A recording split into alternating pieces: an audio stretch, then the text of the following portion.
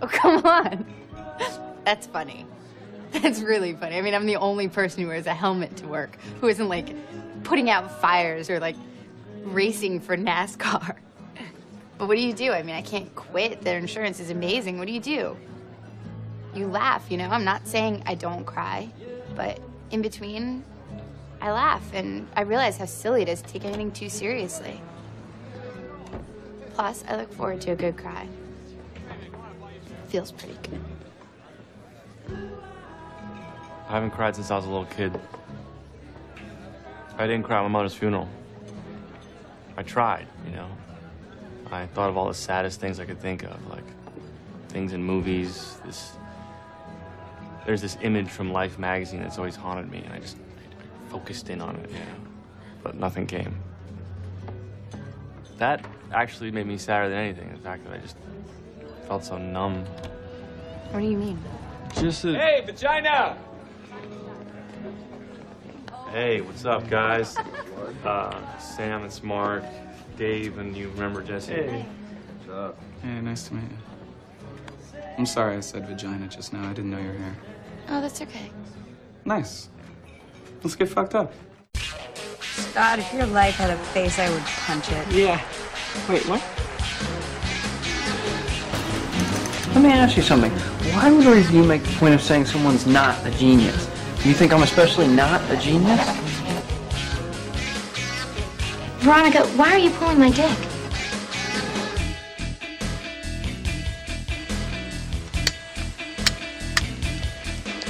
Suck my fat one, you cheap dime store hood.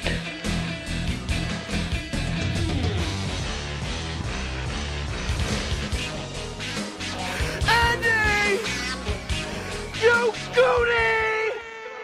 Hello, everyone, and welcome to another installment of the greatest moments in the history of forever. I'm Zach. I'm Matt.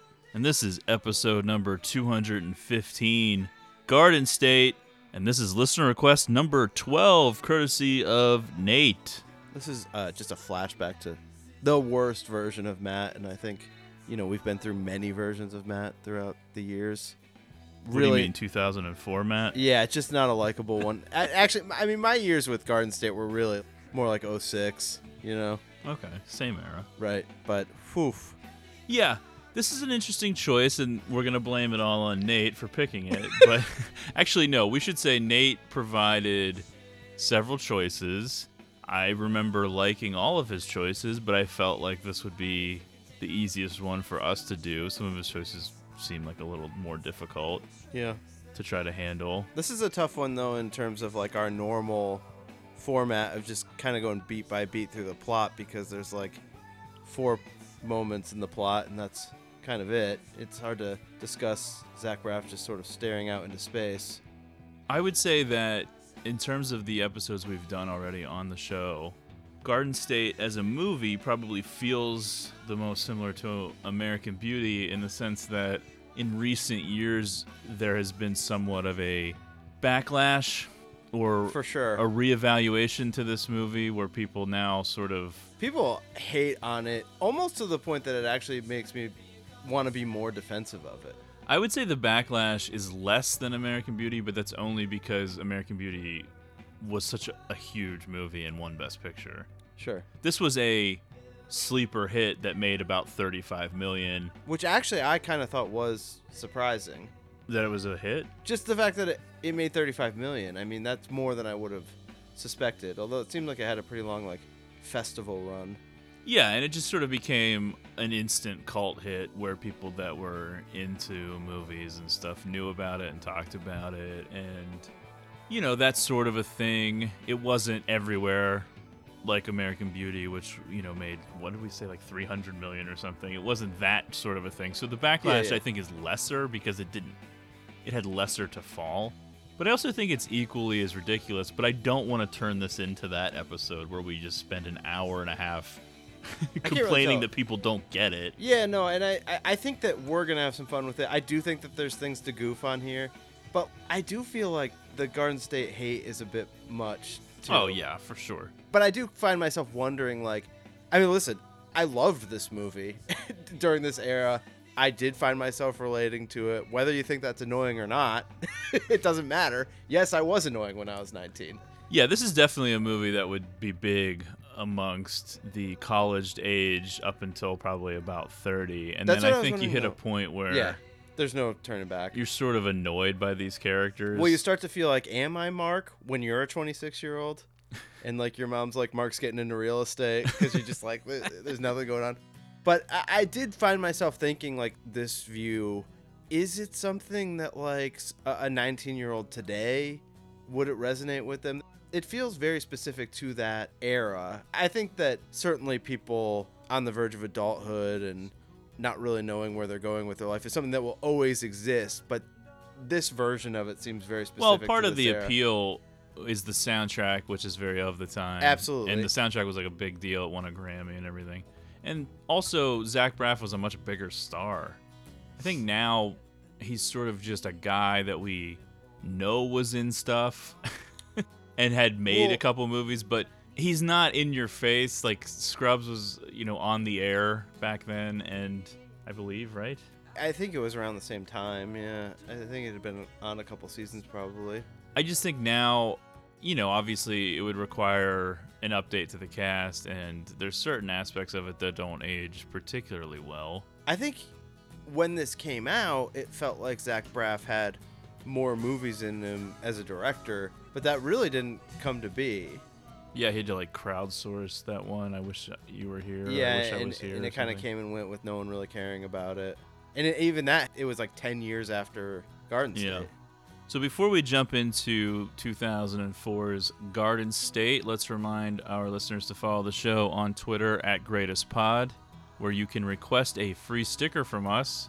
So please do so. You can hit me up, and then I'll slide it over to the DMs. I'll get your That's right. info. We'll Yeah. send you a free sticker, no strings attached. And We you got a can- whole process worked out where you slide into the DMs, Zach takes a screenshot of it, and then texts it to me. Yeah, it's a whole multi-step deal. And then you can also request something for us to cover on the show, which is what Nate did, and now we're doing Garden State. We have another listener request coming up next week as well. Make sure you're subscribed to the show on Apple Podcasts or Podbean. Give us a rating and review on Apple Podcasts. Make sure you're telling your friends about the show. We'd love to see those download numbers increase. We really if count possible. on that word of mouth. That's really all we got. Yeah. Stickers and word of mouth. If it's not that, it ain't happening. No, there's no other promotion at work here. This is all a DIY situation. Yeah, really. Just bare bones. The fact that we're even still doing this 5 years in is insane. Yeah. No well, one else would have this kind of drive to keep doing this show. Or boredom, I guess. I mean, it's not happening for you guys. Just when are you going to figure that out? Well, you know what? The trick is to not care if you have 2 listeners or 2 billion listeners. It doesn't make any difference. We just like talking about movies. I don't know if you and can that's tell it. by our Letterboxd accounts, but there's not a lot else going on in life. No, certainly not. And finally, follow us on Letterboxd. Zach 1983 and Matt Crosby. Things are really heating up there. That's right. Yeah, Zach just pissing people off by saying that their rating is wrong on everything they put up, I only do that to Matt and to Matt's friends. which is never- most of the people that listen to the show. Never anyone that we don't Including know. me. Yeah. Even though I feel it every time I see someone rate something. That's right. Yeah. Anyway, I think that covers all that stuff. So let's just talk about Garden State. It was a weird time for everyone. People were listening to Bright Eyes and shopping at Hot Topic. Oh yeah. And people thought Zach Braff was potentially a movie star. We'll get into Zach Braff a little bit as we go. Maybe it's it was weird to just- say it, but I think he's the thing that holds this movie back from being really, really great. Yeah, but I do just feel like people really hate him, and I don't know if it's because of this movie. I don't know if we should get into all that right now. Okay. Yeah. Part of it, he's dating Florence Pugh, who's like so much younger. Yeah, and well, that really I- drives people insane. Yeah, I know, but this whole thing goes. I feel like it's been a decade of people not Yeah. really being into Zach Braff. I don't know. Scrubs is like inexplicably very popular still. Yeah. Or at least it had like that very loyal fan base that Sure, went on sure, yeah. forever. I had a time where I watched it Oh, for I a liked while. Scrubs. I mean, I didn't.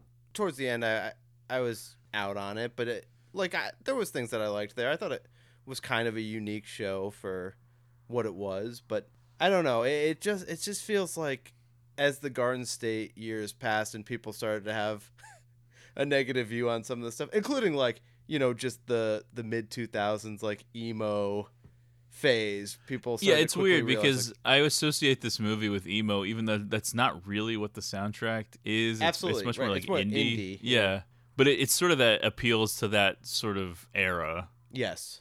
I think to summarize, both Matt and I really liked this movie back then. I don't think either of us had watched it in a long time. No, yeah. And now we're revisiting it. And I still found it pretty funny and amusing.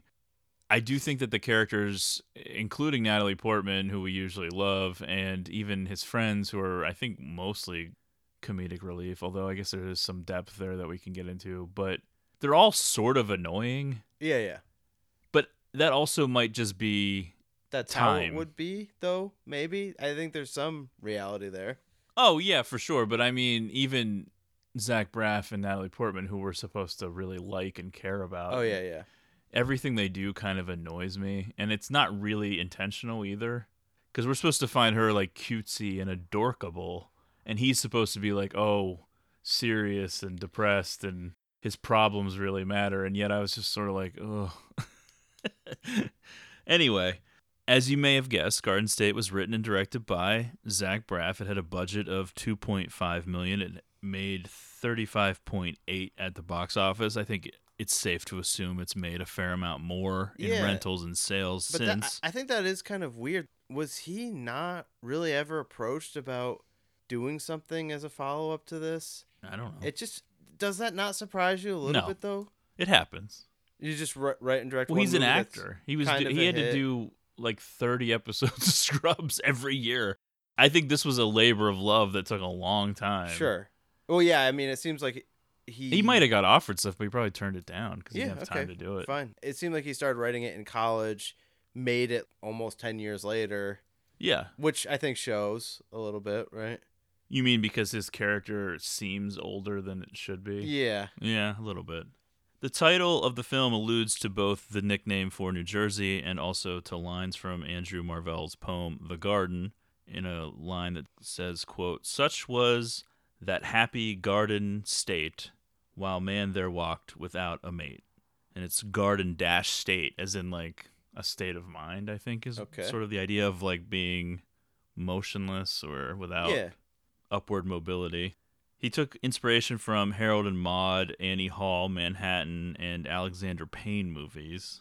The one that it seems like it's always compared to is The Graduate, which there's, I think, some of that there. That's also could be there.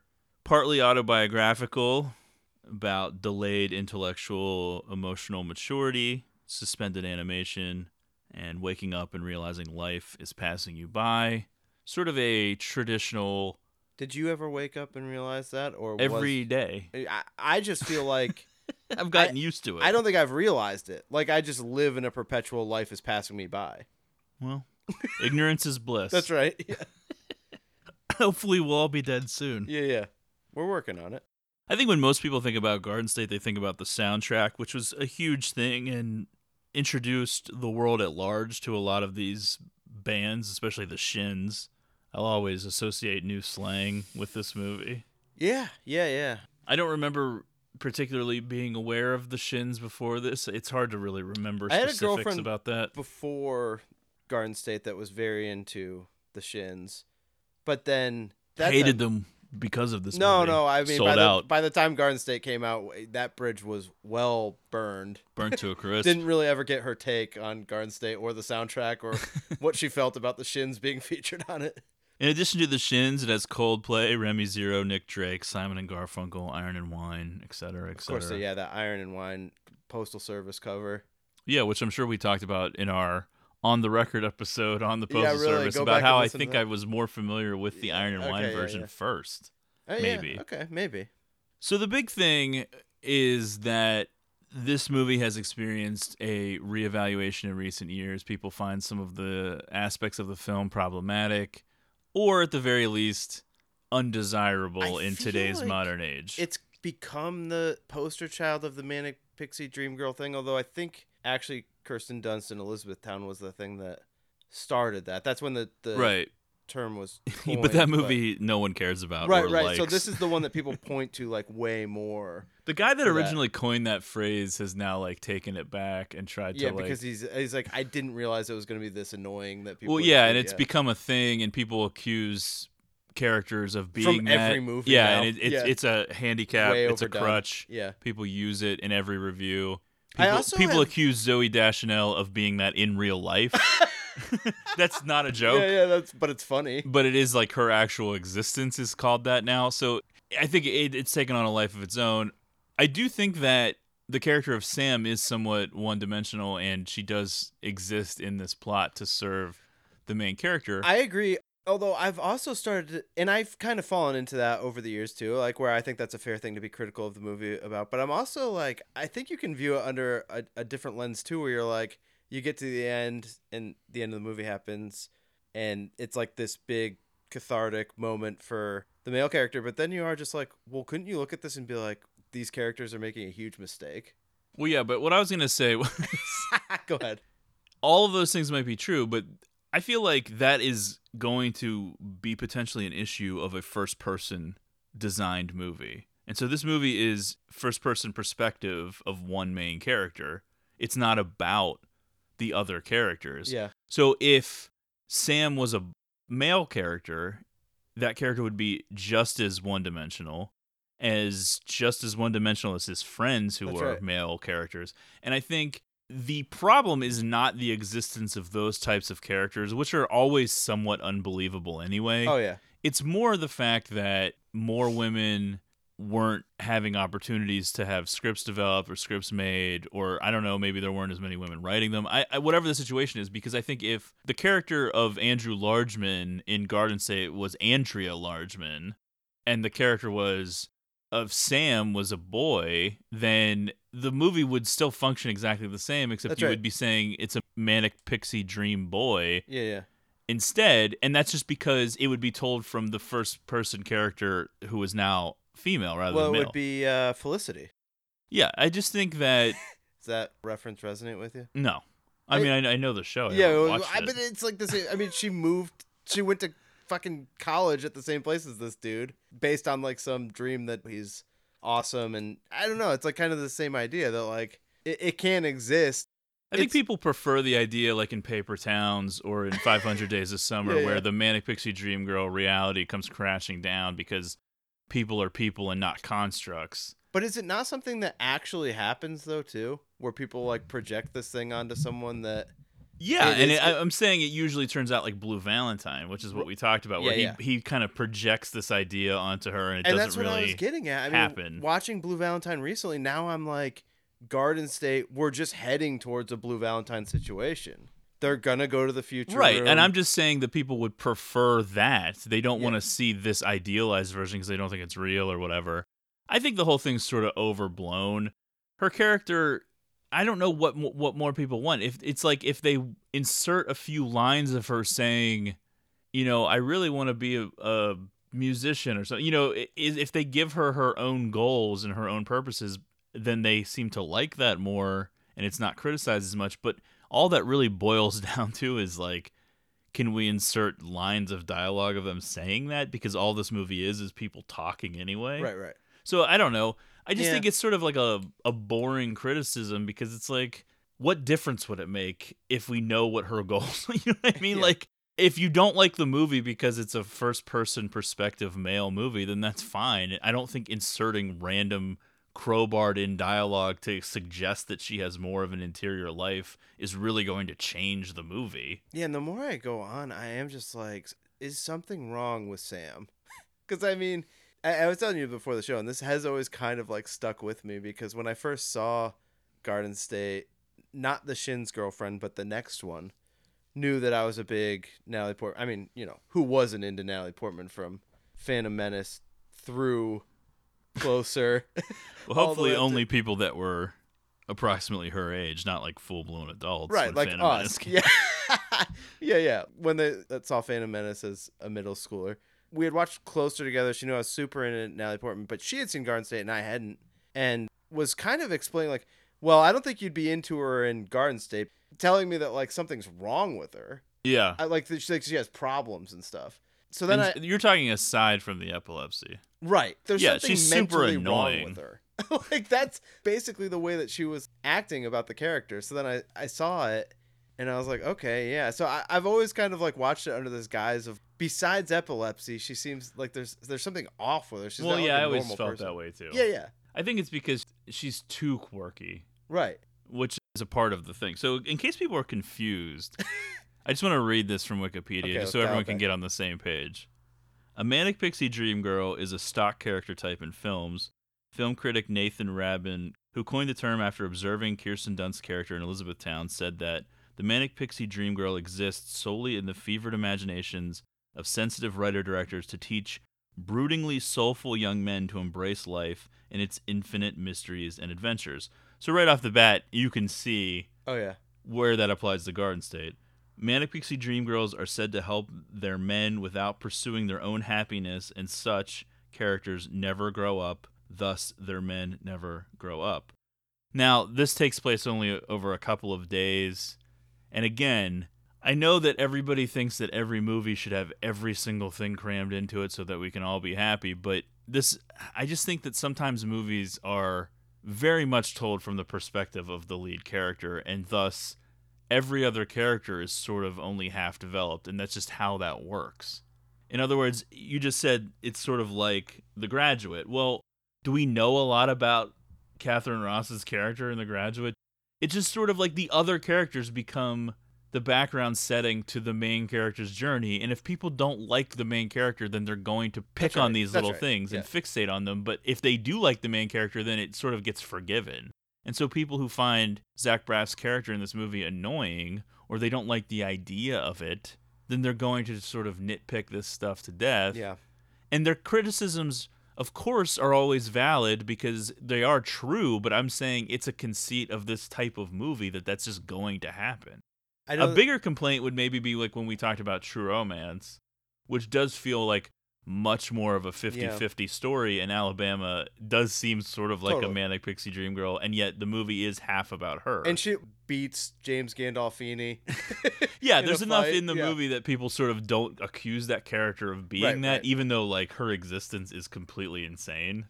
I'd say so. Sometimes it's less about the believability of the character than it is about what the character gets to do. Right. So there is sort of a trade-off. The Manic Pixie Dream Girl has been compared to another stock character, the Magical Negro, a black character who seems to exist only to provide spiritual, mystical help to the white savior protagonist. In both cases, the stock character has no discernible inner life and usually exists only to provide the protagonist some important life lessons. So, I get why the Magical Negro character is problematic, because it's usually a situation where it's your one token black actor or actress appearing in a film, and it's always sort of the same thing. Right. I think my point of reading that second paragraph is to say that it's sort of ridiculous to compare the Manic Pixie Dream Girl stock character to that, because I just think that like an underdeveloped character is different from a character that might be inherently racist. I would agree, yeah. And I think it's sort of... One seems like more of a problem than the other. It's sort of asinine to compare the two. I do think that this is the biggest thing that people point out about Garden State. I do think there are other things now, too, that people sort of nitpick a little bit. At one point, I was kind of, over the years, buying into it a little bit, like, okay, fine. But last story for me, because I feel like there's been a few too many. Like, I've made this episode too personal so far. But not personal enough. I just feel like you're going to hate this story. So... in like I don't know when it was, 2012 era, sometime around there, I was listening to this podcast. Oh no. Yeah, right. Okay, so the girl, her name's like Elizabeth Lame, and the name of the podcast was Totally Lame, and she doesn't do it anymore, but she's like an LA writer or something like that, and she would have guests on that, like comedians and people that you would recognize, but every guest, she did this game Totally Lame where she would say something and you would have to say totally if you liked it and lame if you didn't. And it was the same things every single time. And one of them was Garden State, the movie. And almost every single guest said lame. And I was like, geez, everybody hates this movie. It has kind of made me over the years just be like, I don't feel like it deserves this level of vitriol. It's like overkill. Well, I think that sometimes things become trendy to hate on. I think so. Plus, I'm sure this sounds like a loser nerd podcast. Absolutely. I'm sure a lot of the people were jealous that they didn't get to make their movies. Well, yeah. But somebody who was basically them gets a big break and ends up on a TV show, and then all of a sudden they're able to make their movie from their script that gets good reviews and makes money. And now, is part of it that we all related to this movie at a certain time, but we're embarrassed about that version Oh, yeah, of that's always ourselves part that, of it, that too. related to it? Yeah. I think we'll get into it more as we go, but I think the biggest impediment to this movie might be Braff himself, not as a writer or as a director, but as a performer. I can't help but think that if there was a more interesting actor in the lead, that maybe there wouldn't be this sort of modern retake on it, that people would just sort of accept it as is. It's possible, yeah. I don't know what the deal is, but it does seem like he seems very punchable to a lot of people. Surely. So Garden State is the story of Andrew Largeman, played by Braff, who is a struggling actor living in L.A. He's depressed, heavily medicated. It opens on a plane crash dream, and in this dream, he has a complete lack of reaction, which right away I was sort of like annoyed by that. Although you still kind of could relate to that today, I feel like. If I was in a plane crash? The plane's going down. No, and I you're would just be freaking out. You'd just be freaking out like getting on the plane. No, I can get on a plane. Okay. So the movie is basically, for most of its running time, a nonstop depiction of depression. This is sort of a pet peeve of mine because actors like to portray depressed people a lot. It's sort of a favorable thing. It's a character that recurs over and over in all types of things because a lot of people are depressed. It's just natural. I think we found a lot of damaged people end up going into the arts. And this isn't a specific criticism of Braff because I do think that what he's doing is realistic, but it's not interesting. His portrayal in this movie is him staring off into space is not a performance for me. I just don't know how that really constitutes anything. I feel like there needs to be more, and it's just like, I get it. He's numb and medicated. That's the whole point. Well, it doesn't necessarily make it an interesting lead character. Yeah. At a certain point, give me Billy Bob Thornton and Bad Santa for depression. Give me something to look at. You know what? I'm not really surprised that Andrew Largeman isn't getting cast in more things. He doesn't seem particularly charismatic. Yeah, well, that's a big part of what doesn't age well, where he's basically like, I can only get cast as a handicapped person because I'm so medicated now, or something like that. Doesn't he say that? Yeah, something. The conversations about handicaps, mental disabilities, stuff like that in this movie, it's just free-flowing in a way that people would be walking on eggshells now and probably not bring up at all in their movie. Sure. It's very casual. Yeah, I mean, obviously, we'll get to the part where the R word just thrown around, But the just weird thing flowing like crazy. Yeah, but you want to know what's crazy? It's like I looked at like Roger Ebert's review of this movie, and he just writes it out too in that. Well, this is what we're coming up on 17 years ago. Right. Things were way different I know. then. Yeah, so I guess was this pre Janet Jackson? It would have been like the same year, but Wow, yeah, I'm sure. So we were like reaching that breaking point. I don't know if that had anything to do with this. This is well, that's when we started the downward slope after the Super Bowl. I can't really think of the right actor because it's hard to really put myself in that 2004 mindset. But I brought up somebody. He may be probably a little younger than Braff, but in my recommendations last week with Adam Brody, he would have been on the OC at this time. Yeah, I think Brody is like way better of an actor than Zach Braff. That's just my personal opinion. Sure, yeah. I don't know. That's somebody just throwing someone out there. Yeah, that could have been better. He might have seemed. That's the thing with him. He's always like the fountain of youth over there, and even though he's probably older than Natalie Portman or the same age at least, he would almost seem too young. Right. In a weird way. Andrew wakes up from the plane crash dream to a telephone message from his father telling him that he needs to return home immediately because his mother has died. What a way to fucking break the news, Pops. Well, I think his dad explains in the message. Yeah. He just doesn't answer or ever call him back. True. Ever. That's true, yeah. Which makes sense. Just this life that Andrew Largeman is living in California. You're not getting the sense that there's a lot of friends. Yeah, it doesn't seem like anything's going on. It seems like he works at this Vietnamese restaurant. And then lays in bed. Yeah. How does he make enough money to stay in LA? I don't know. I guess he occasionally acts.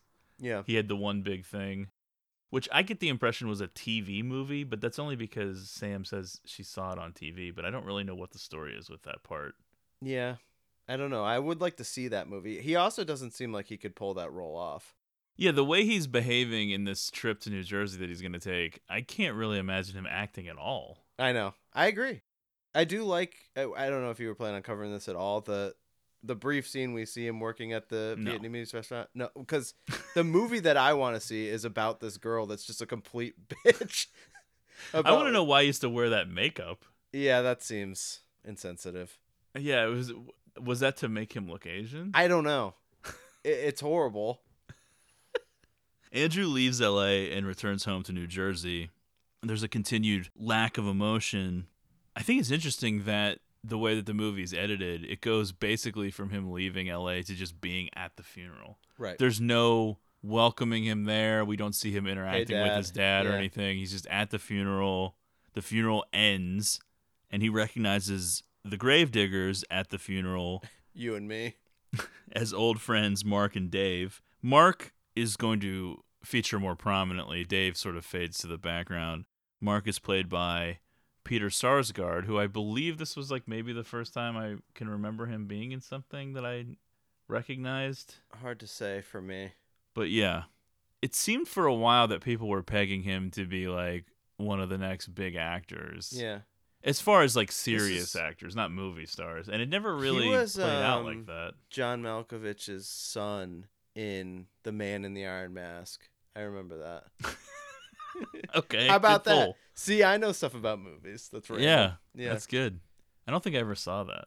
Yeah, I mean, you're not missing out, but I like how Leo DiCaprio wears this iron mask. He comes out of that thing looking fine. Like, no problems with his face because of that.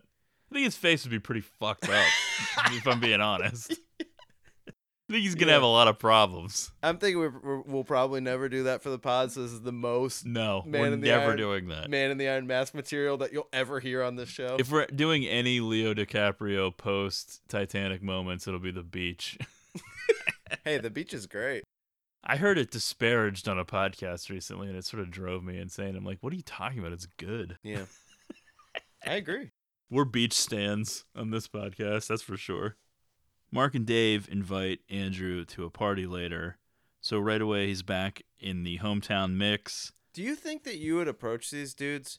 This is not a couple years. This is like 10 years. So this is dudes that you knew in like elementary or middle school, and you haven't seen them in 9 years or whatever it is. I think I would pretend like I didn't know them. Is it 10 years? I thought it was he hasn't been back in town, and I thought it was 9 years, I thought. It depends how close they were. Okay. I don't think it was middle school, though, because I think he says he went to boarding school when he was 16. Oh, okay, high school then. Yeah. I think if you get into the teen years... All right, yeah, that's a might little be bit close. tighter, yeah. But to answer your question, no. Yeah, right. Yeah, certainly. They could have been people I was best friends with a year ago, and no. Yeah, I mean, if I saw you at a grocery store, I feel like you'd like turn down an I aisle. do sometimes avoid people when I see them out. Yeah, just panic mode. Yeah, yeah. you gotta get away. I get it, yeah. God forbid, like, my phone rings and it's not like some random number. It's actually a number I have in my phone. Yeah, that's right. I'm throwing the phone right out the window. At home, Andrew's father gets him a doctor's appointment for headaches that he's been having. And you can tell instantly they have this bizarre, detached relationship. So far into the movie, we don't really know what the deal is. We're only getting, like, drips and drabs. His mother was paralyzed. Doesn't really seem to be much of a story there, though, yet. We know he's weird, and he's completely devoid of any emotion. Well, his dad's Ian Holm, Bilbo Baggins. So right away you're like, well, that's weird. But he's very, like, dry and standoffish. There's certainly not a lot of warmth there. Andrew's going to go to this party. He's riding around in a motorcycle with a sidecar. That's right. I think this is my favorite needle drop moment of the movie. The Caring is Creepy Shins song that kicks on. Okay, yeah. Yeah. Of all the ones, that's my favorite one.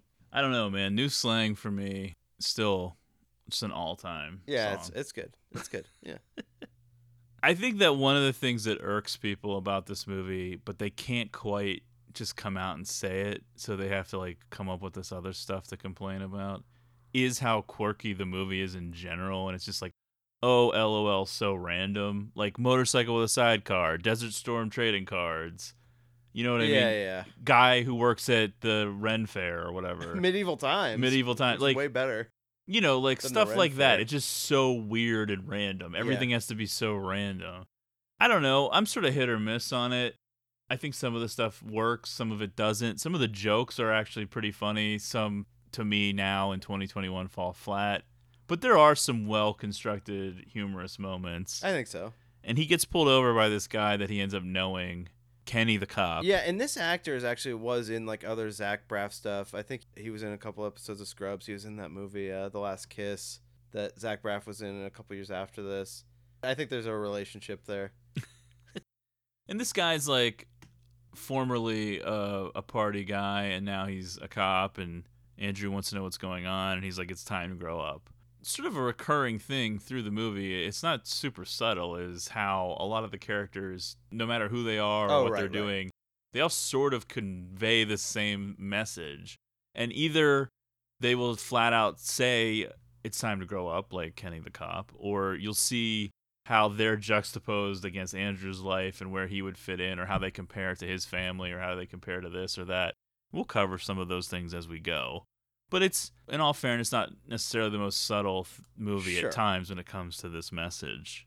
But the movie was a success because it's funny. I mean, there are laughs in the movie, and Kenny starts out this recurring bit of everyone saying he's the Jersey De Niro. Which I actually think is funny. Watching it last night, all these Jersey trash people just calling him De Niro, comparing him to De Niro when he played this handicapped quarterback on like a possibly made for TV movie, was making me laugh. So we get to the party. We meet Jesse, who invented some silent Velcro and thus became super wealthy because he sold the idea. Yeah. Reminded me of Nadine from Twin Peaks. Yeah. Silent Drape Runners. Yeah. Other people at the party are bringing up De Niro. Everyone's excited to talk about the Deer Hunter. And then the one guy is talking about Serpico, which is Pacino. Yeah, right. Takes a weird turn. Andrew smokes pot and takes ecstasy at the party. Still doesn't really seem to be experiencing things in the moment. They play Spin the Bottle, which is weird. Yes, it is. This whole sequence, though, is very defining of the era, I feel like. This music playing, 07 in the waiting line, and like the people going like super, like the whole night going and like fast forward. I mean, this just reminds me of this era. Yeah, they could not make the visualization anymore on the nose. The party is literally happening around him as he just sits there. In the morning, Andrew wakes up at Mark's house, which was that where the party was? No. Yeah, Definitely I didn't not. think so. Definitely not. It seemed like it was somebody. They were in this whole like weird golf bar room. Yeah. Mark seems like he lives in a pretty dumpy house with his mom. Yeah. He wakes up seeing a guy in full-blown knight's armor. I have definitely had some mornings like this in my life. Thank God we're past them now, but like... Are we? Well, we hope. Waking up on a couch with like shitty drapes with like holes in them. Now it'll be people waking up on your couch. Yeah. And I'm like, how did you get here? The guy in the knight's armor is Tim, and Tim is fucking Mark's mom. But they all, Mark, Large, and Tim all went to school together. Yeah, which was what makes it awkward. So we have Mark, who is Peter Sarsgaard, and Tim is Jim Parsons, who people would know from The Big Bang Theory and stuff like that. It's sort of weird seeing him in this era. And it's funny that he's the one having a relationship with an older woman who is the mother of someone that they went to school with, which is seems endlessly irritating to Mark. I don't know how he puts up with it as long as he does, though. But what is he supposed to do?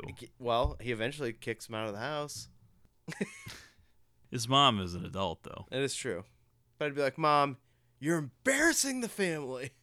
We all had friends with moms like Carol, though. Oh, yeah. Just sitting there with them when they're like smoking pot. She's smoking pot. For sure. She's got all of these like opinions about what Mark's up to, but she's also more of like a friend than anything else. Yeah.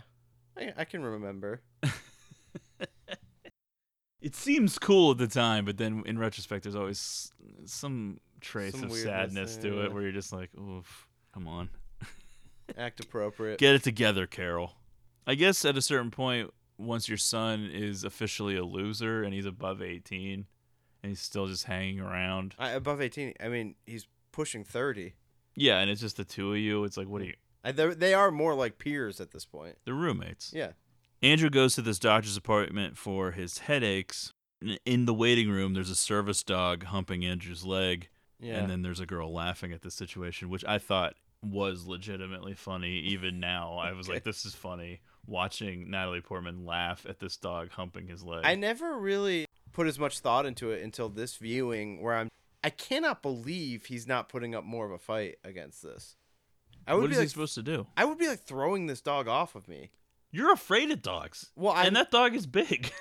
Yes, but all the more reason that I would be like, I could see you totally just having this happen with the girl watching and laughing and saying kick him in the balls and you just not knowing what to do. Although that is like her one and only attempt at like a Jersey accent. She's kick him in his balls. I feel like it's very forced. Oof, I didn't even notice that. Yeah, it doesn't feel very natural. Go back and watch it. All right, we're gonna pause right now. Andrew meets a young woman named Sam, played by Natalie Portman.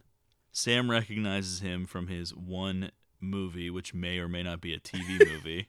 Which I actually think this is great still, that thinks that this is awesome, that she recognizes him from this movie. I recognize you. Oh, did you at Columbia High? No, not from high school, from TV. Didn't you play the retarded quarterback? Yeah. Are you really retarded? No, I'm not. Cool. Great job, man. I mean, I thought you were really retarded. You're just as good as that Corky kid, and he's actually retarded. I mean, if there's some sort of, like, retarded Oscar, you would win, like, hands down, kick his ass. Well, thank you. Thanks. I appreciate it. I have to fill out this form, though, so... Right on. Thanks.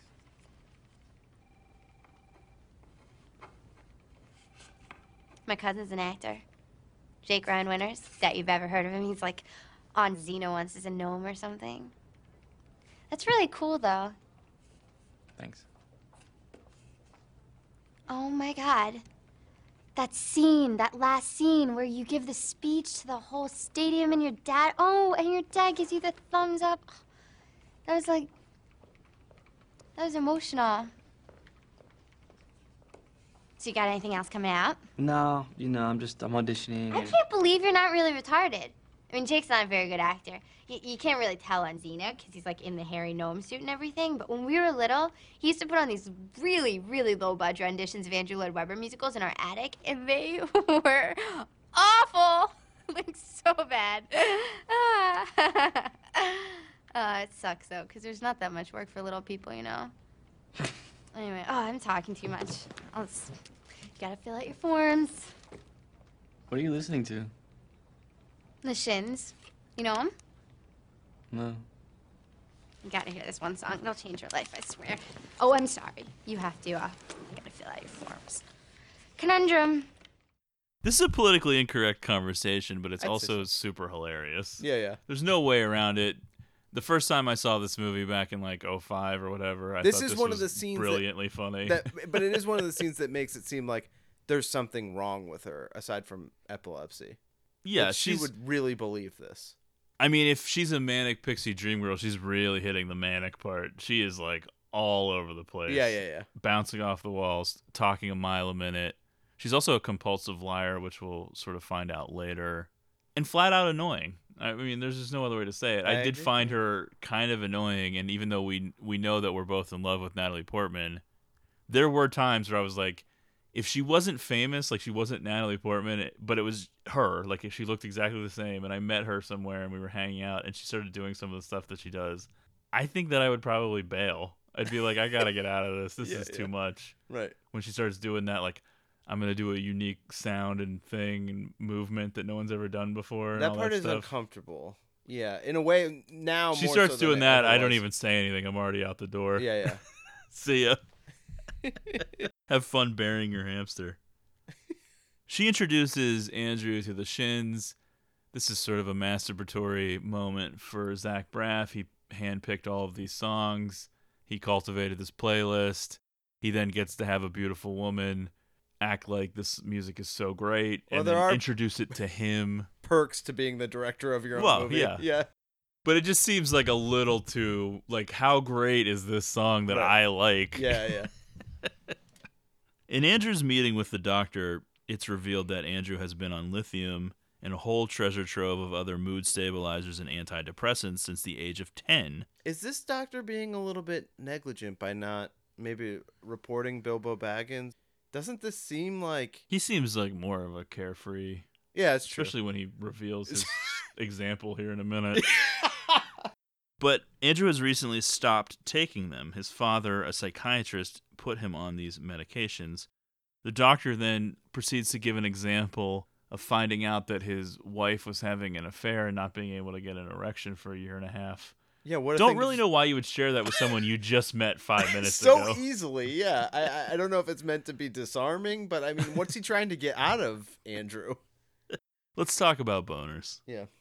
So this introduces the whole theme of protection through medication, which is something that has been going on in Andrew's life for the past 16 plus years, whatever. Well, yeah, I mean, he's basically blunting reality. Revealing that, my dad is my psychiatrist. He's been prescribing me drugs since I was whatever age, and it just feels like unethical. It's certainly unethical. I guess it's designed to protect him from himself, protect him from his own emotions.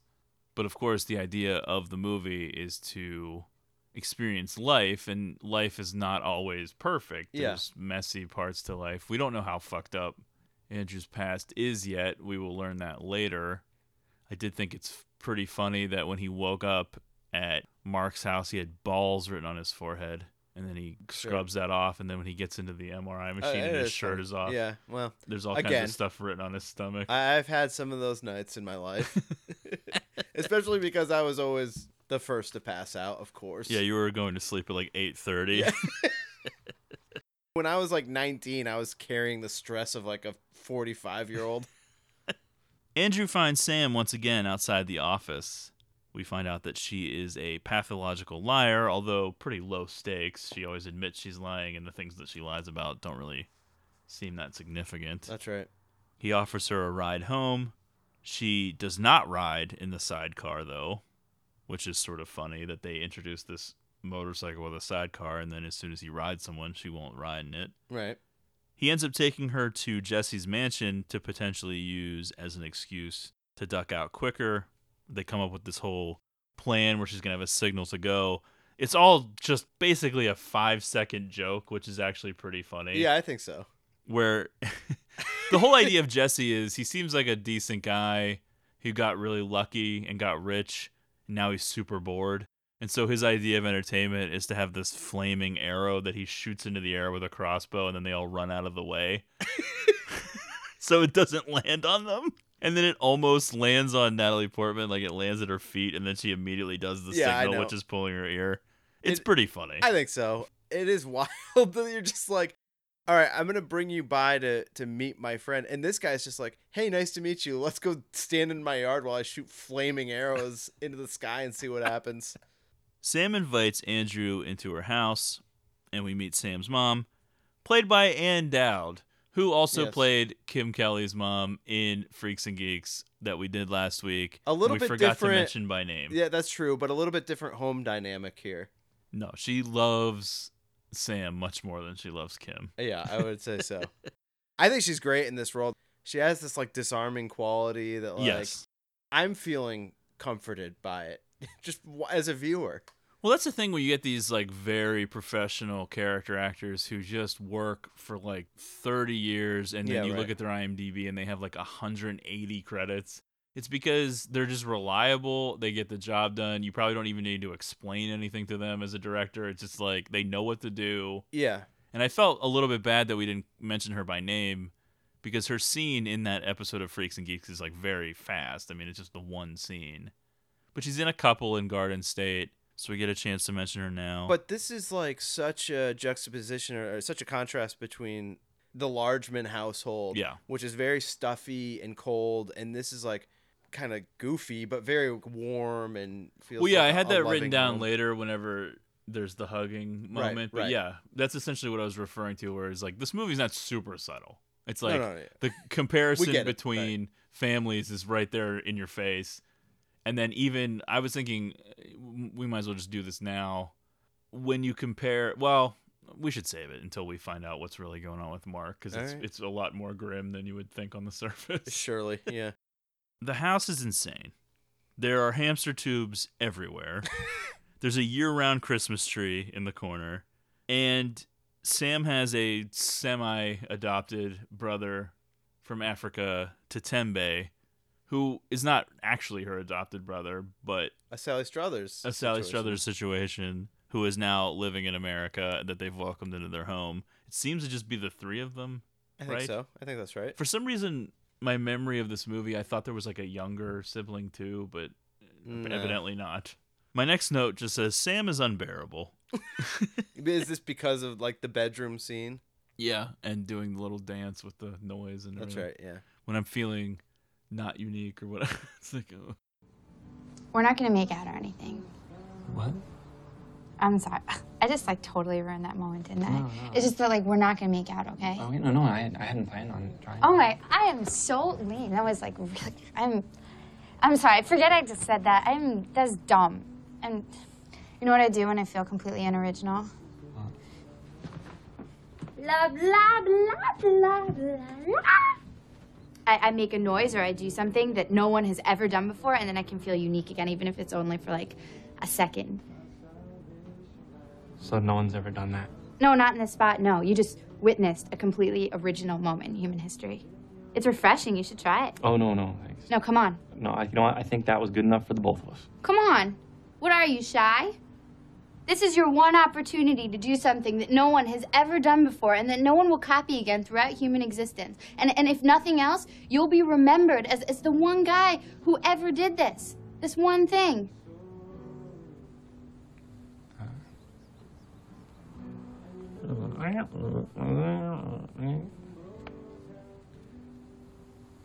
How's that?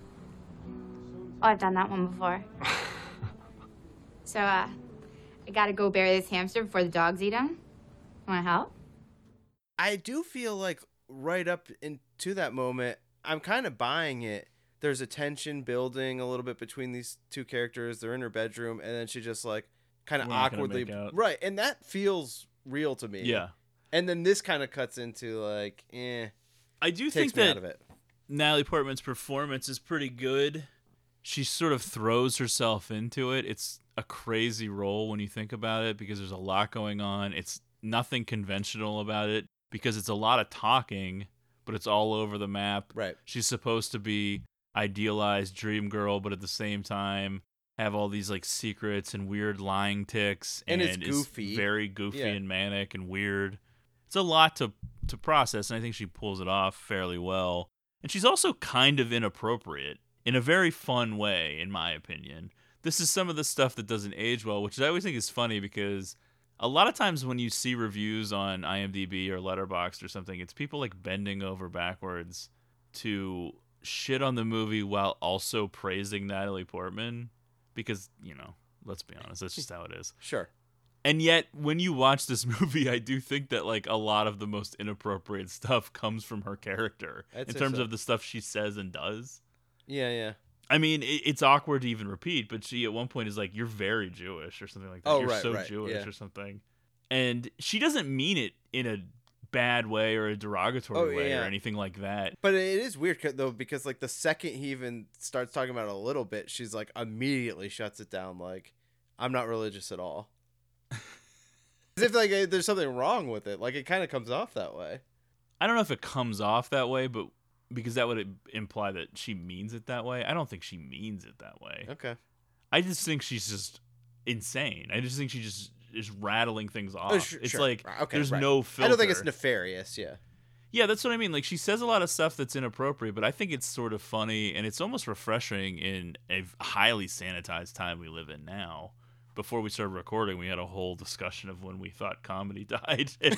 There was never going to be any funny movies anymore. Well, yeah. I mean, we're living in that world now. Yeah, so I think you have to allow characters to be spur of the moment, to talk how people really talk. And I think that those are the things that still stand out to me about Garden State, even though those are also the same things that people are probably the most critical of now. Sure. And feel like don't age well. They have a hamster funeral in the backyard for Jelly, who died. Yes. This is where Andrew reveals to Sam that his mother just died. Which is crazy. Yeah, I do feel like, dude, why would you just dump this on this girl? I talk about a moment killer.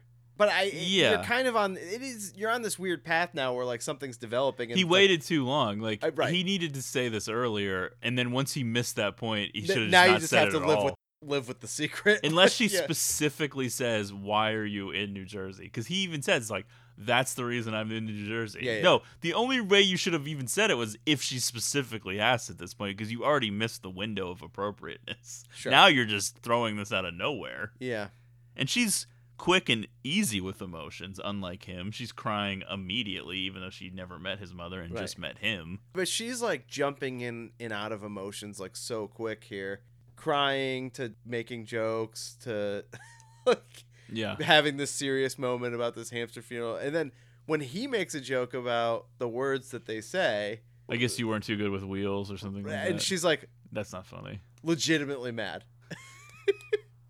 The thing about the Manic Pixie Dream Girl is that another thing that people always point out is like this high availability, this inexplicable availability of this perfect girl. Sure.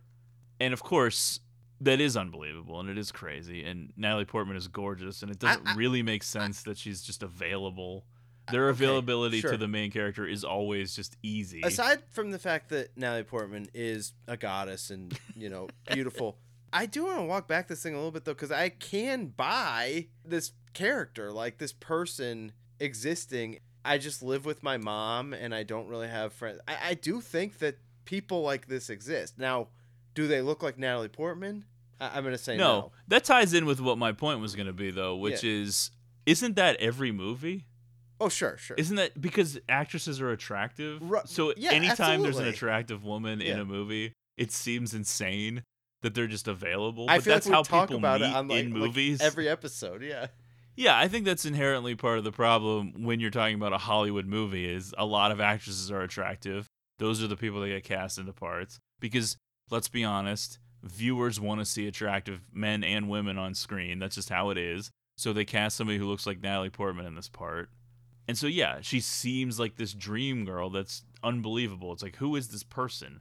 She's so quirky and weird and fun and cheery, but also stunningly beautiful. Yeah. Why does he just get to walk into her life and have her available? I don't know. Sometimes you just have to file that under movie magic. There is no logic to that. It's just how it is. Yeah. Are you feeling like the law office that Sam works at? Like, you can't believe, like, why aren't these pre-law interns, like, stumbling all over themselves? Well, when she explains the helmet. Yeah. All right, hold on.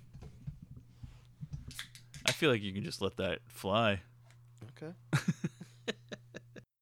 We're getting crazy tonight. Big night. Andrew's dad wants to talk before he goes back to L.A. Andrew sort of puts him off for the time being. And so far, the big truth, quote unquote, has yet to be revealed. What exactly is the backstory? Have they just been avoiding this conversation for their whole life? Yes. Later, Andrew and Jesse sit in the cemetery as Mark digs another grave. Andrew observes Mark stealing jewelry from the corpse being buried. Moment of realization. The camera like stops, like the two of them share a moment staring at each other. Yeah, because obviously there are worse things you can do in the world, but it does seem like a pretty low moment. I do think it's interesting that out of the two friends that sort of come to the foreground, Andrew is sort of in the middle in terms of where his life is. You have one friend who is inexplicably and immeasurably successful out of nowhere, and then you have one Robin Graves. It's just like, what is this scenario? and he's sort of floating there, medicated in the middle, not sure what the fuck's going on. That's right. Andrew then returns to Sam's house, and her mom wants to watch the ice skating tape, and she then inadvertently reveals that she's epileptic, which is something that Sam has not told him. Right. He sort of thought that the helmet story was legit. Yeah, I guess he just didn't want to question the helmet thing too much at the time, but he just, accepts this without really acknowledging it because the scenario has played out in a way where that any acknowledgement would have just been embarrassing for everybody. He's like, maybe she's just like a soccer goalkeeper. Yeah, it wasn't like a very Peter Check type helmet. When they leave, Mom's got hugs for not only Sam, but Andrew takes one as well. And so right away you can see, this is just something he's not really had in his life at all. That's right. Breathe some life into him. Sam is sort of just embarrassed, but Andrew is really digging the family connection here. But I do feel like, I don't know, maybe this is nitpicky, but as we go on here, Sam starts to feel more normal to me. Like, she seems like weird and there's something wrong with her for the first half, but then I feel like... That could be nerves. Yeah. She's nervous. She doesn't really have many friends, it seems like, or people she hangs around with. She doesn't really know what to do. And now her guard is sort of coming down a little bit. Okay, I can buy that. Yeah, I don't know if that's intentional or not, but I think you can kind of explain that away a little bit. They end up spending the day together, and then they end up at a bar. They discuss Andrew's numbness, which has just been a recurring thing in his life, and then they meet up with his friends. I did like when Mark just shows up yelling vagina, and then he apologizes. I didn't know that you were here. I'm sorry, I said vagina. Yeah, I like how he's apologizing about that. Yeah, he did just yell vagina in like a public space. There's a bunch of people. It's at this New bar. Jersey. Yeah, that's true. Come on. Yeah, I could say that I used to live in New Jersey.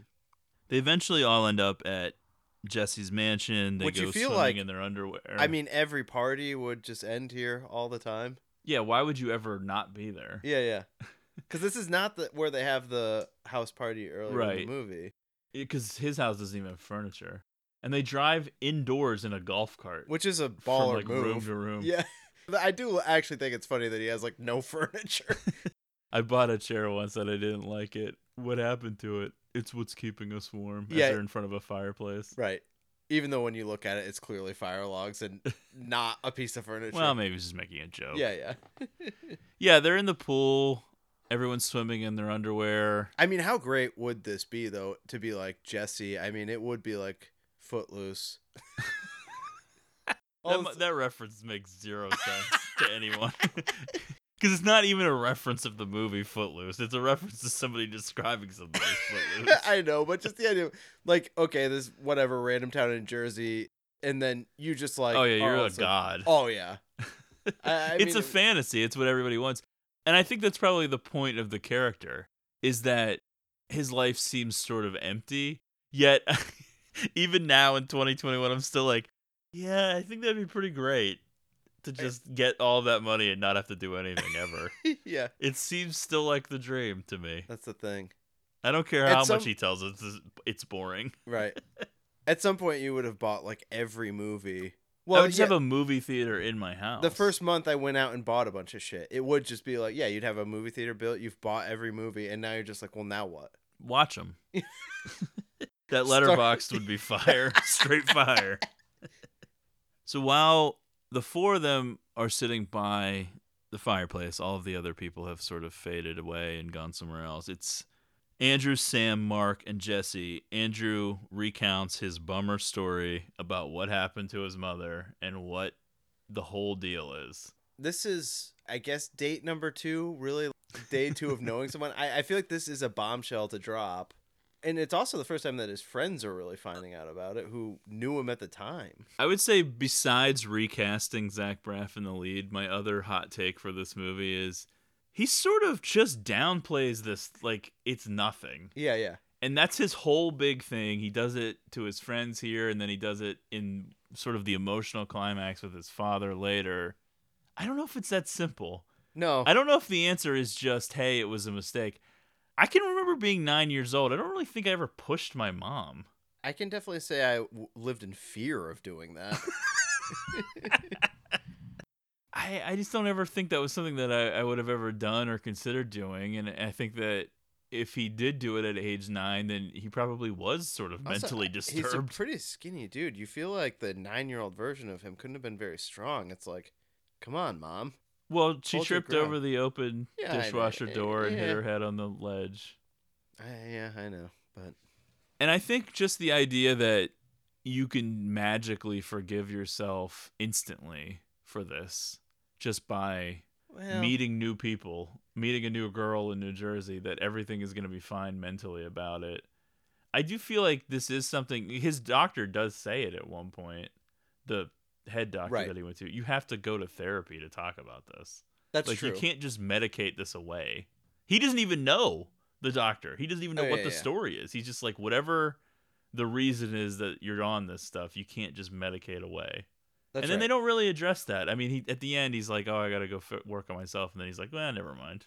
Well, that's the thing. It's all leading to some bad blow up. Yeah, I just think that he is a little casual about the fact that he pushed his mom and she became paralyzed. I'm not saying it's his fault. I know he was a kid. I get that. I get why he can sort of move on from that aspect of it, but it's still going to be like a trauma that hangs over you, and you're not going to just be able to like decide that the guilt is going away. Yeah. You don't get to just decide that. She just died because she drowned in a bathtub because she was paralyzed because you pushed her. It's not fucked up. It is Yeah. fucked up. You're like Mark or Jesse in this scene. Like, he's just trying to blow past it. Yeah, no, I think I'm coming to terms with it. And I it's just get up and like punch a hole in the I wall. will not accept this. This is bullshit. Yeah. Jesse's like, didn't you just steal her necklace out of her grave? And I'm like, shut up. Don't worry about it. Yeah, yeah. You're in it right now, aren't you? What do you mean? My mom always says that when she can see I'm like working something out in my head. She's like, you're in it right now. And I'm looking at you and you're telling me this story and you're definitely in it right now. I think you're right. I am in it. Yeah, maybe whatever. All right, can we just change the subject? Okay, let's just talk about good stuff. Good stuff. I like glass half full shit. What do you got? Got a little buzz. I got that. What you got? I got a little buzz going. And I like you.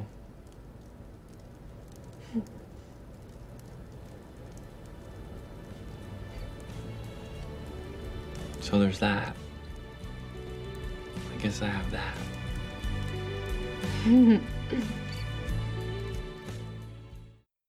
But yeah, Sam just sort of rolls with it, ends the scene by dancing, which again, annoying. Although you almost feel like she's just trying to like get off of that subject because it was just too much. It's as the viewers, we're kind of like, oh, thank gosh, we're past that. It's just like I don't really want to stay in that conversation anymore.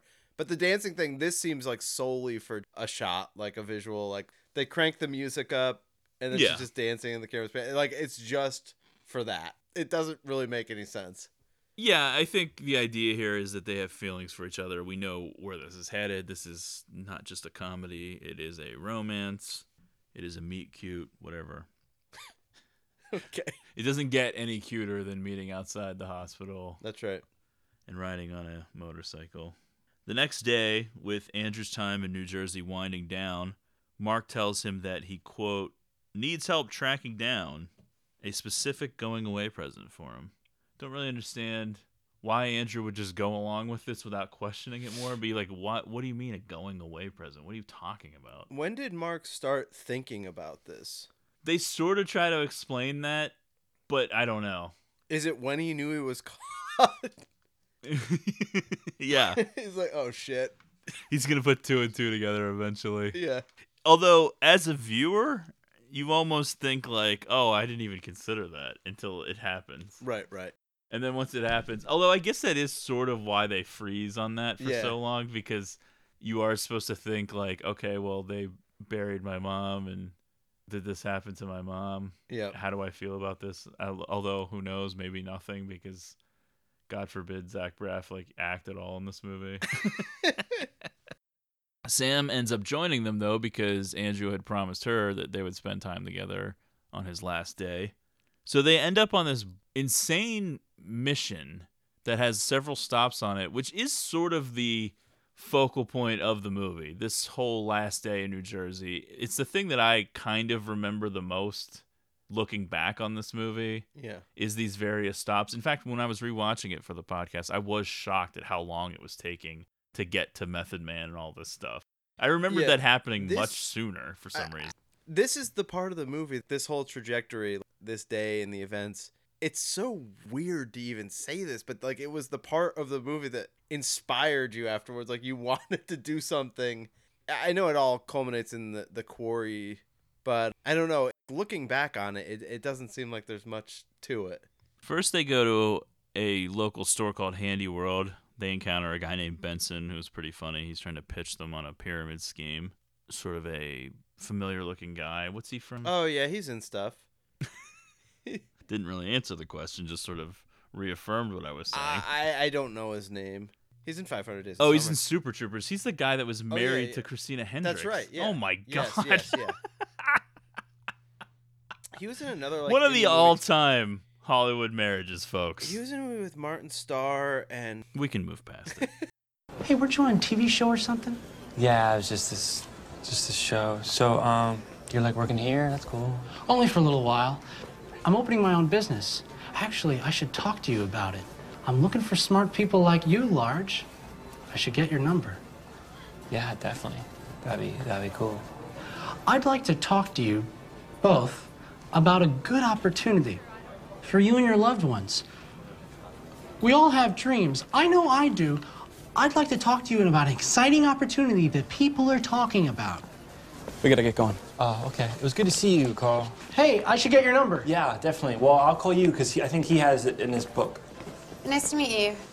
So then Mark picks up these knives in the store and then returns the knives to get $40 in cash. 'Cause Actually, a pretty basically cool move. Anything under $40 you can get cash for without a receipt, which is an insane store policy. It is one of those things. I actually think this is a great scene and a great move because it rings so true. If you do anything with confidence... Why do you want to return the knives? They're not sharp enough. Yeah. It comes with a sharpener. Did you try it? Yeah. I don't want them. They're not sharp enough. I want to cut cans. You bought these knives to cut cans? No, but the commercial said they would. Sam's like, this person is your friend? But it gets worse because stop number 2. I don't even know what the stops are for. He has to buy a tank to give to Method Man to get an address to go to the quarry. We miss some stops because it's he gets the nitrous oxide tank, but he does. I thought he got that after when he got the money from the knives. No, right, but we don't see that stop. Is what I'm saying. Oh yeah. But it's quick. But he basically says it costs $39 to rent the nitrous oxide tank. And he returned something that was supposed to be And so, shy what of does $40. the nitrous oxide tank get him? Just an address? That's what he gives to Method Man.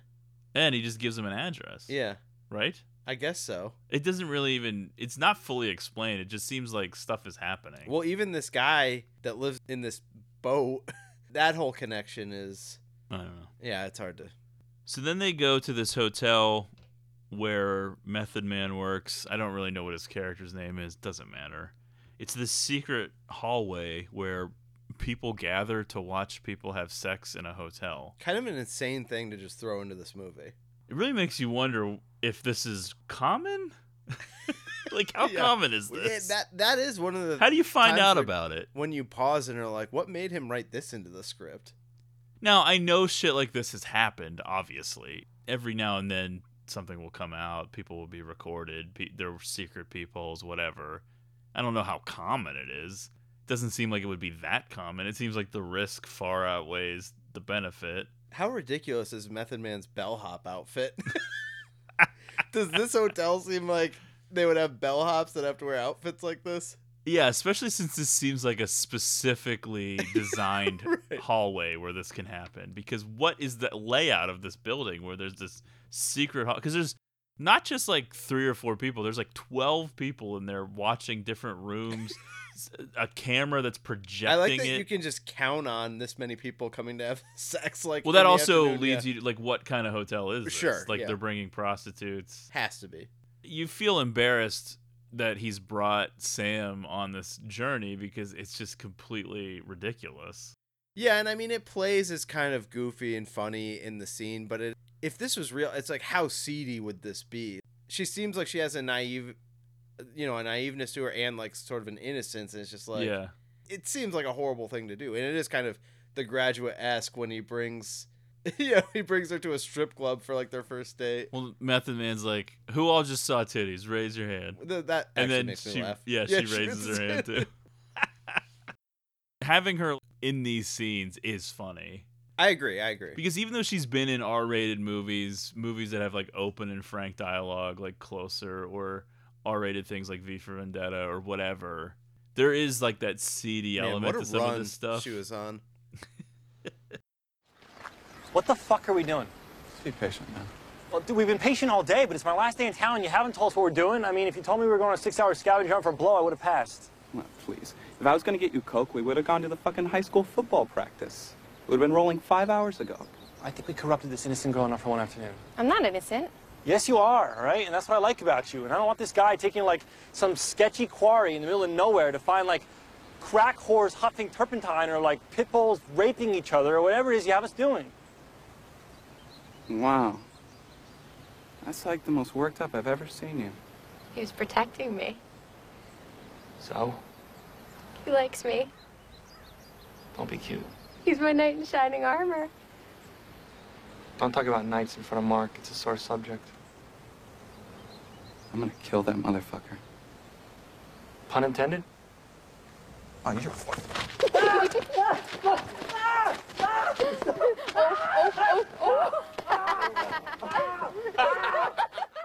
There's a man named Albert and his wife who live in an old boat who have been hired to keep intruders out of this giant quarry in Newark.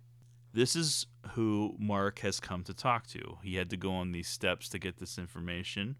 Albert and his wife consider themselves guardians of an infinite abyss, and the stuff that he's talking about when he's talking to the 3 of them who have arrived here echoes some of what Sam was saying with her dancing and weird noises about something completely unique that no one's ever done before. The backstory on this quarry is like kind of strange too. Someone's trying to build a mall here.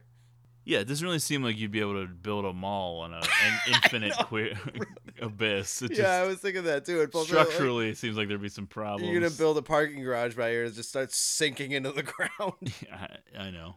It's obviously completely made up. It's not like a real place. It seems like a little bit of CGI work here. Yeah. Finally, Albert explains that what actually matters is living here with his family. Andrew takes inspiration from the conversation, and outside in the rain, he climbs atop a derelict crane and screams into the quarry. He's then joined by Sam and Mark, who do the same, and then Andrew and Sam kiss. Yeah. Mark, the camera kind of fixates on his reacting. I've always thought that too. Yeah. That weird lingering look that he has. I don't really know what to say about it, but it's noticeable. Yeah, he's just sort of looking at them like he's gonna murder them both.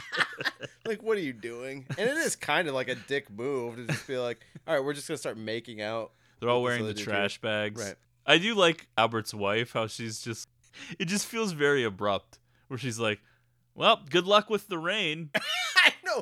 Do you guys want to wait out the storm? Oh, nice to see you. I've got some garbage bags if you want them. Because that's where you belong. Right. Meanwhile, they're living in some decrepit boat that's halfway down an abyss. Yeah, which seems like with the rain, they'd be at risk of something, like a mudslide. They have an infant baby. Yeah. They don't seem super responsible. Yeah. But Mark has got the gift from Andrew, this gift. And this gift turns out to be Andrew's mother's favorite necklace, which Mark had stolen and then sold and now has tracked back down. But again, this guy that lives in the boat, he's just like a part-time antique jewelry recover dealer. Jewelry. Yeah. That's something. like what he does in his spare time when he's not defending the Infinite Abyss. Yeah, you do sort of have to put the pieces together yourself because it's sort of just like, I don't know how this guy ended up with this necklace. Who knows? And I don't know how what we just did tracked this down. Who knows? What is Method Man going to do with that nitrous oxide tank? And it's only a rental, by the way. We wanted the balloons, remember? Yeah. What am I, a fucking party clown? That's right.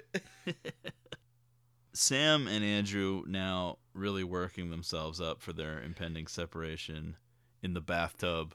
Admittedly, sort of an annoying scene again, these two. Sometimes you're just like, you have to just grow up, guys. Make a decision. And if the decision is he's leaving, then stop acting like it's so tragic because it's still just a decision. It's not like he's got some hot career going. It is weird that he's supposed to be like 25, 26. Yeah, they're acting like it's impossible for them to like figure this out. It's like, I don't know, cell phones existed. I mean, we were pretty close to Facebook. I mean, you guys could stay connected. Yeah. Don't act like this is bug juice. They end up sleeping together, and then Andrew eventually talks with his father, and he does most of the talking. He states he was not to blame for his mother's accident.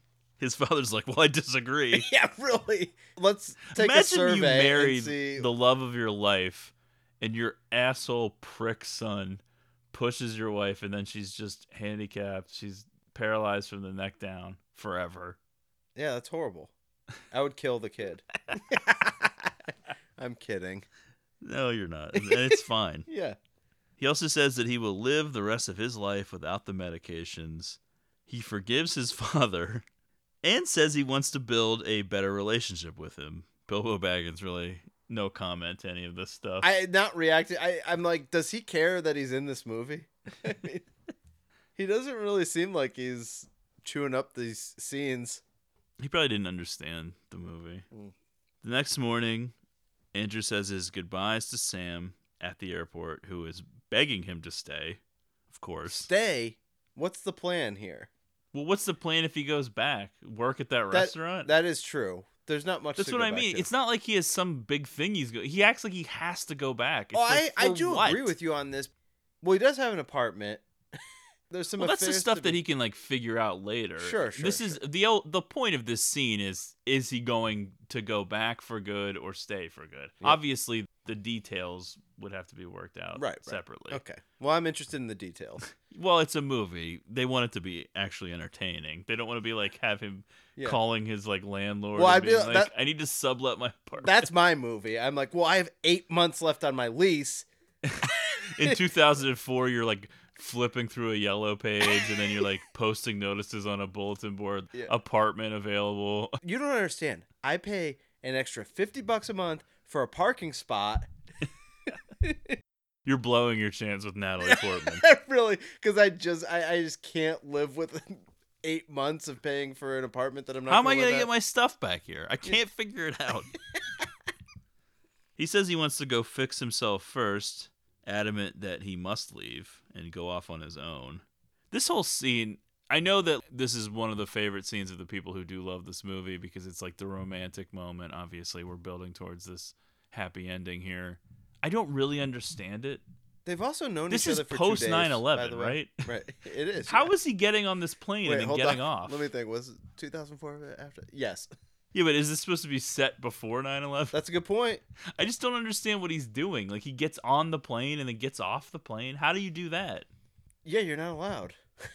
But it's never really even addressed or shown or anything. It's If just you get on the plane and try to get off, you go to jail immediately.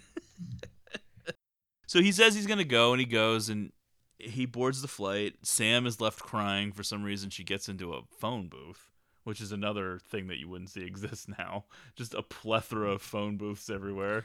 There still are in airports, but like Yeah, just they're not in use anymore. Yeah, there probably are some, especially like those international deals or whatever. That's right.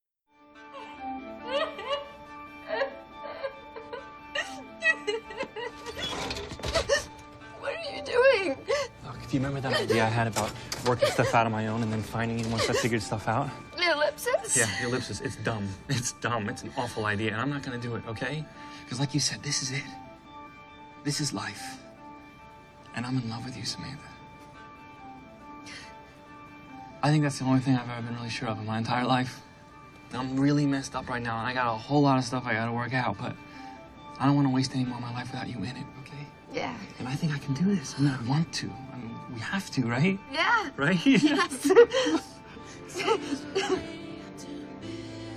So what do we do?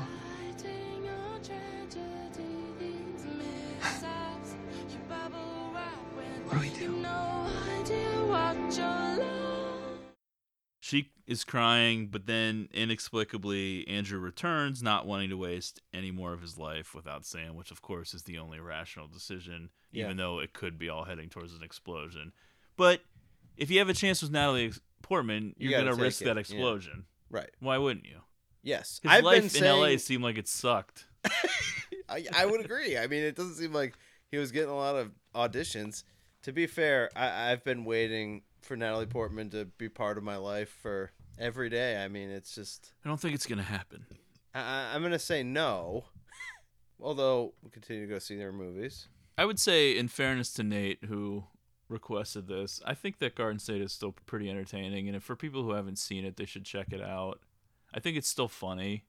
I think a lot of the criticism levied against it is sort of silly. It's that same nitpicking the past that you have to put up with all the time, whether it's John Hughes movies or and I think whatever. But just like John Hughes movies, I think there is that early 2000s era that this like fits into with like an Eternal Sunshine, a Vanilla Sky. Vanilla Sky. I do. I think it slides. I think it fits into that time period.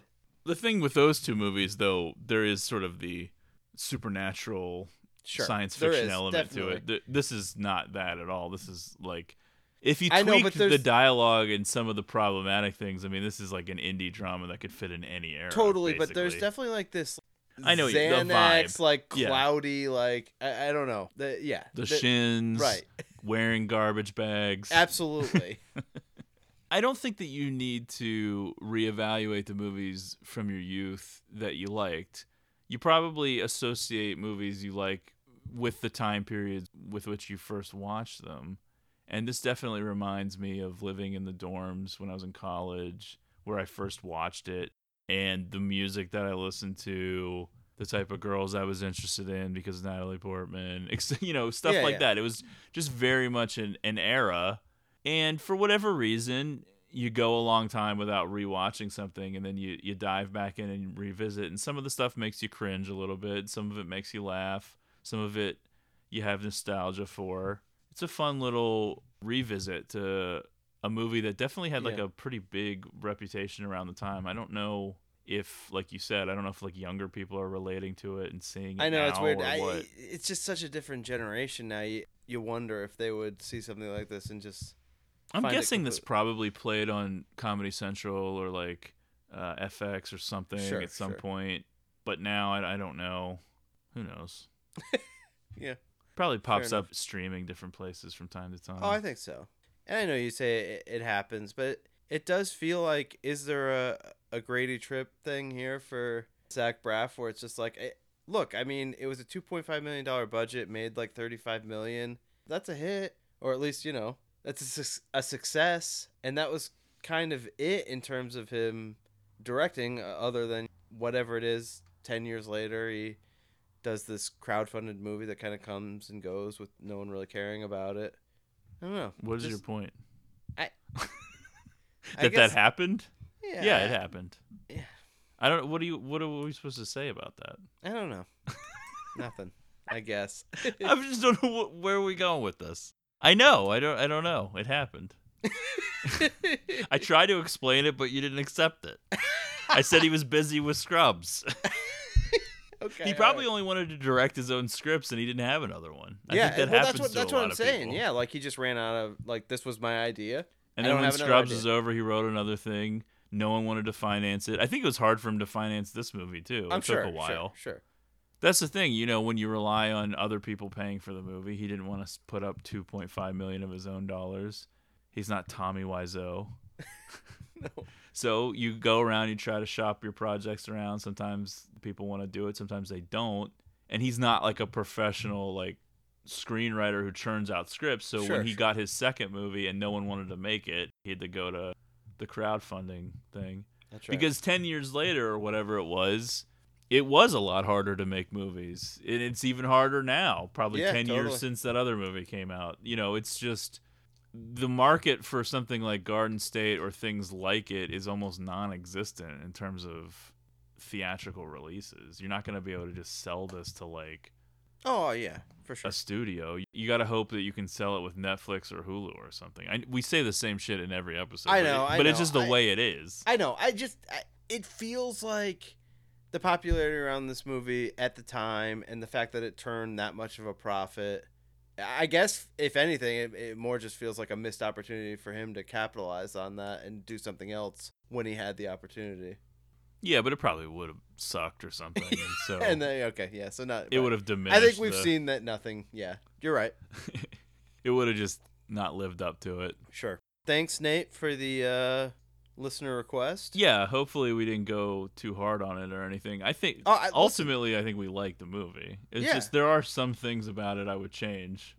Sure. I mean, look, I loved the movie during that era. Over the years, I've understood some of the criticism of it, but I'm so much more in defense of it now because I just can't stand that it became like such a piñata.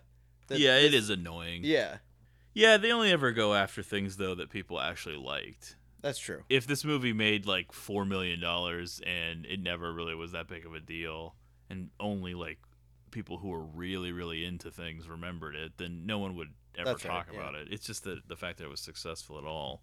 But yeah, so Nate, if you think we went too hard on it, then go listen to like our early listener requests from years ago where we trashed everything. Like people stopped listening to the show because of how we reacted. We had like 6 listeners back then, and we wanted to alienate all of them one at a time. Although I do just think that people have a hard time coming to grips with the fact that like just because we're trashing something or making fun of a scene doesn't mean that we hate the movie. Although we may have in those instances. You mean the initial listener requests? Yeah. Yeah, definitely. Nowadays, we wouldn't take the listener request if we didn't want to do it in the first place. But yeah, I think that this movie was more fun to do than maybe some of Nate's other potential choices because we did have like a personal connection with this movie. Yeah. I think it was like a more personal connection than some of the other ones. I don't exactly remember his entire list, but I think this one was one where I was like, I think we've talked about doing this potentially. It's been on the list before, which I think I say every episode now. Yeah, well, we've been doing this for 5 years, and there's you've been a made lot of lists. However many lists that have had hundreds of choices. Yeah, you're just like ripping, like throwing entire notebooks in the fireplace, and then like starting a new one. Yeah, well, if I didn't have my lists to make, then this podcast would only be 50% as fun. Yeah. The lists are a big part. Yeah, that's true. What are you doing? What? Vincent stopped making pics. Well, how am I going to know what movies to see? We have a wide variety of Gene pics. Gene's trash. I'm Gene. So let's get to recommendations. I think this week we are going to do a joint recommendation. I think so. Maybe save a little bit of time if you want to introduce the movie. Sure. Streaming on Hulu, starring Frances McDormand. Nomadland, which is it a 2021 release or does it count as a 2020? For awards purposes, I think it counts for last year, but I don't think it played anywhere really or opened anywhere until 2021. Sure. So it would be for this year's Oscars though, for the 2020.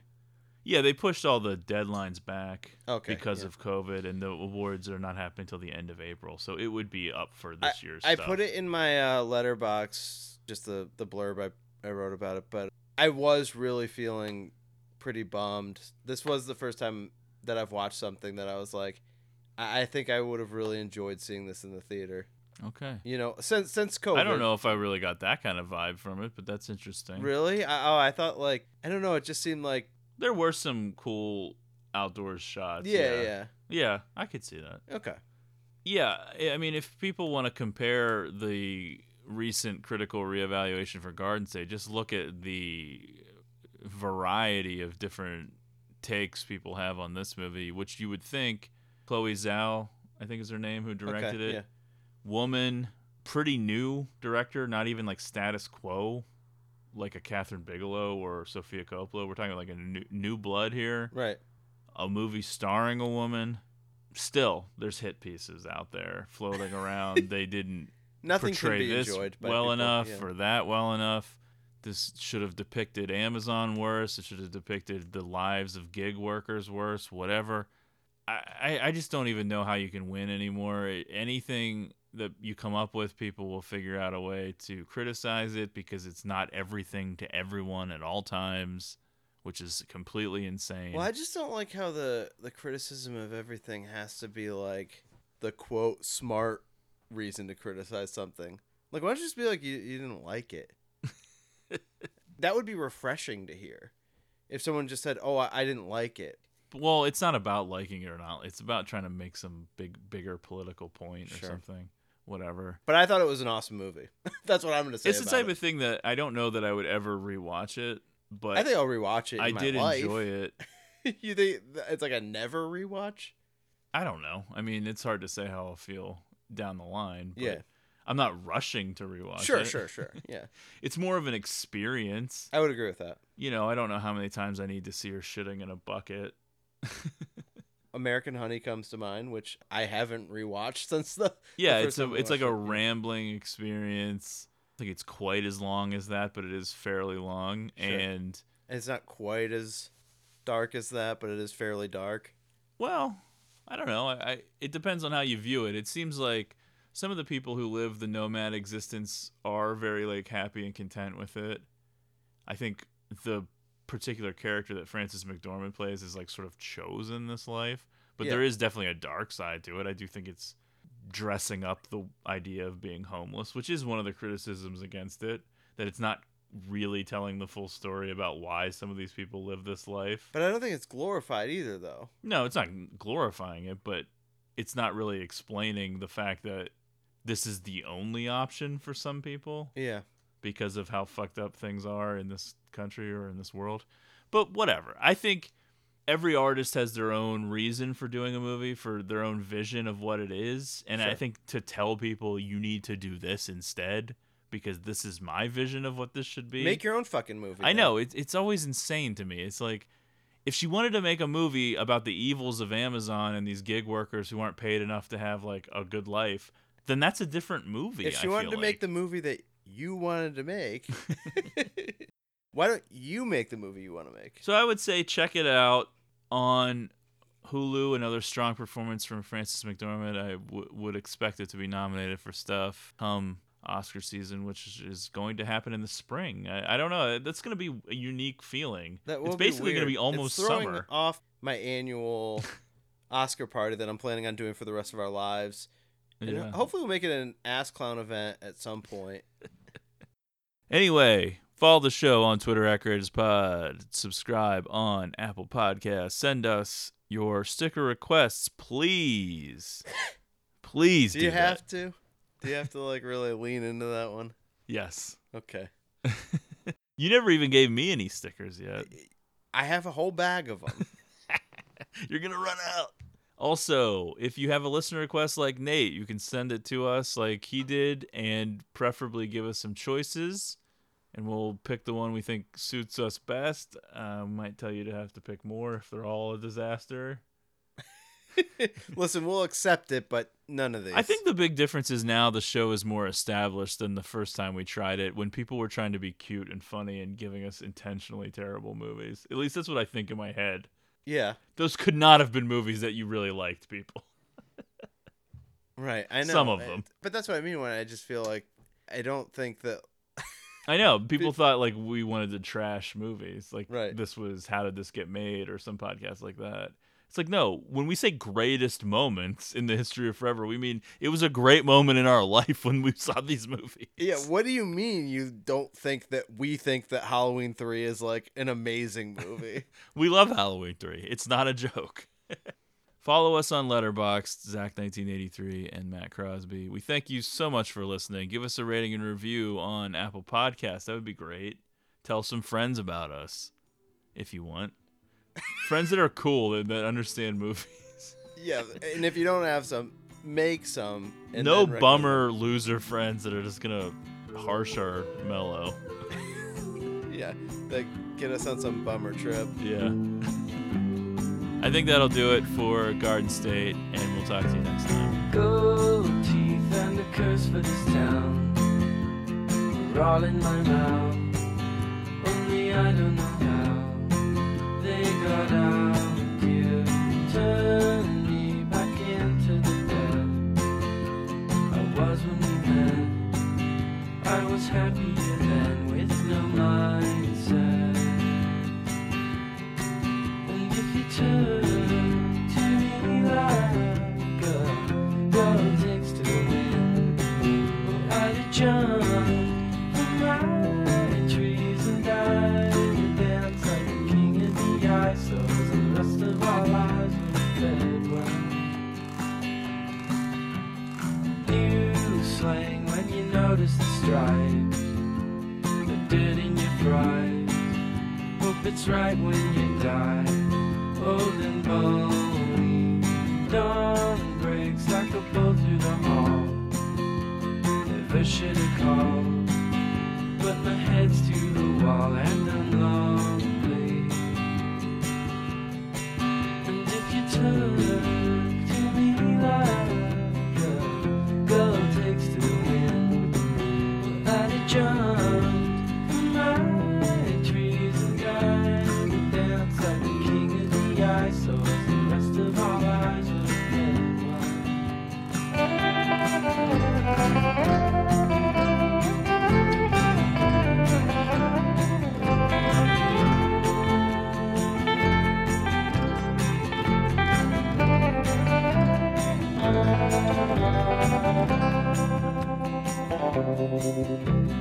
Godspeed, all the beggars at dawn, and they all cut their thumbs and bleed into their buns till they melt away.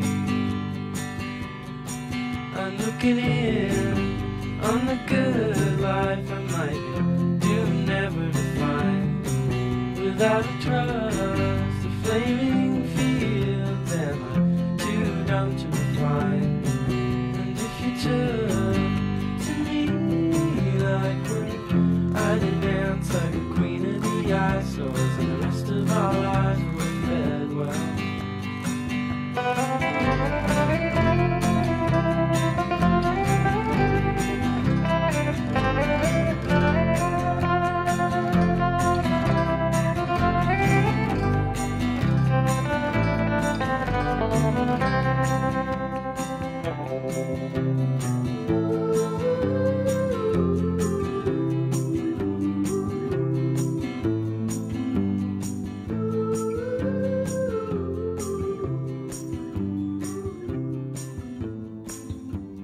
I feel great for 85.